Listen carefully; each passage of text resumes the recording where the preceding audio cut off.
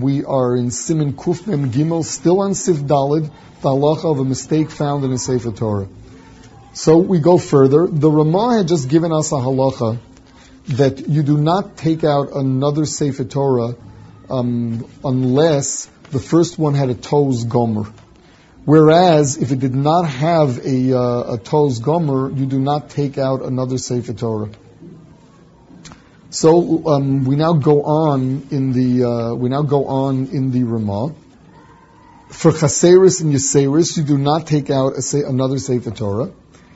And the Ramah says as follows: Maril Pasak de'ein lavi Sefer Torah acheres. The Maril says that since none of our Sifrei Torah are clearly, definitely kosher because we may have made a mistake in a moli and a chaser, there's no sense taking out another one ever. Even if the mistake that was made was a toz gomer, even if it was a mistake that is gomer, but who says the next Sefer Torah is kosher? So according to the Maril, we never take out another Sefer Torah. Ubeis Yosef pasach l'tzorach lahotzi Sefer Torah acheres. The Beis Yosef says that you do have to take out another Sefer Torah. Lochein tzorach l'chalei kach. Therefore, it makes sense to differentiate between a toz gomer and chaseris v'yaseris. That if it's a matter of a mole or chaser, so there we say it could be the next Sefer Torah is no better, and there we continue with the Sefer Torah. Whereas if there's a real mistake, there we would take out another Sefer Torah. So what exactly is a real mistake?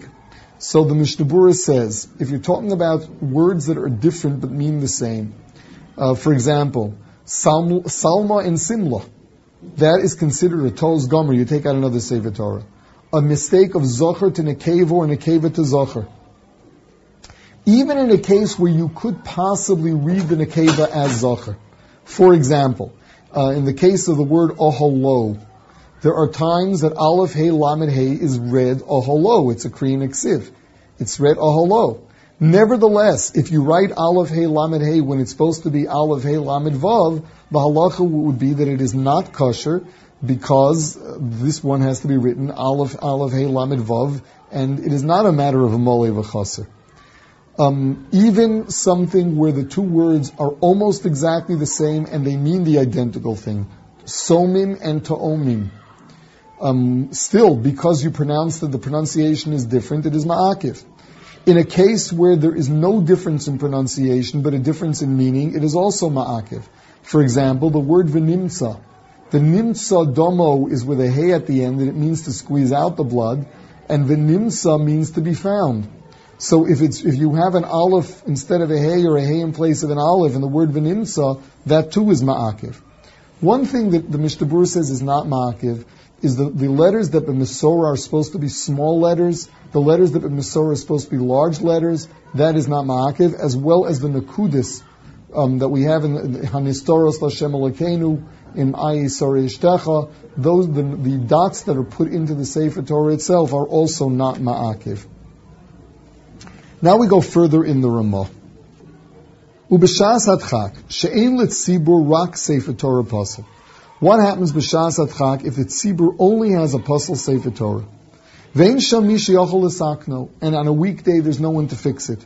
Yesh omrim diyesh likros bo b'tzibur u'levarach alav.